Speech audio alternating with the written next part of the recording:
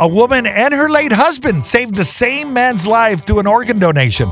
The organ recipient, Jeff Granger, is doing well after getting his second kidney transplant from the same couple. Here's how it happened. 16 years ago, Brian Harrington died in a tragic accident, and his kidney was given to Granger to save his life. The fact that my husband didn't take him with him and he gave him to somebody else was a healing process and stuff for us in and of itself. Both families became good friends through the years. Ever since then, we've just kept in touch for the last 14 years, you know. Then, after 14 years, the donated kidney started failing. And then Jeff called me and he's like, I really hate to tell you this, but the kidney's failing. And I'm like, oh. So the wife of Brian Harrington, the man who donated his kidney, decided it was time for her to become a living donor and gave one of her kidneys to the same man her husband saved. Well, that's just kind of funny, Jeff, because I've actually been thinking about this, that I need to be a living donor. So what do I got to do? That is incredible. There is currently 100,000 people on the National Transplant waiting list.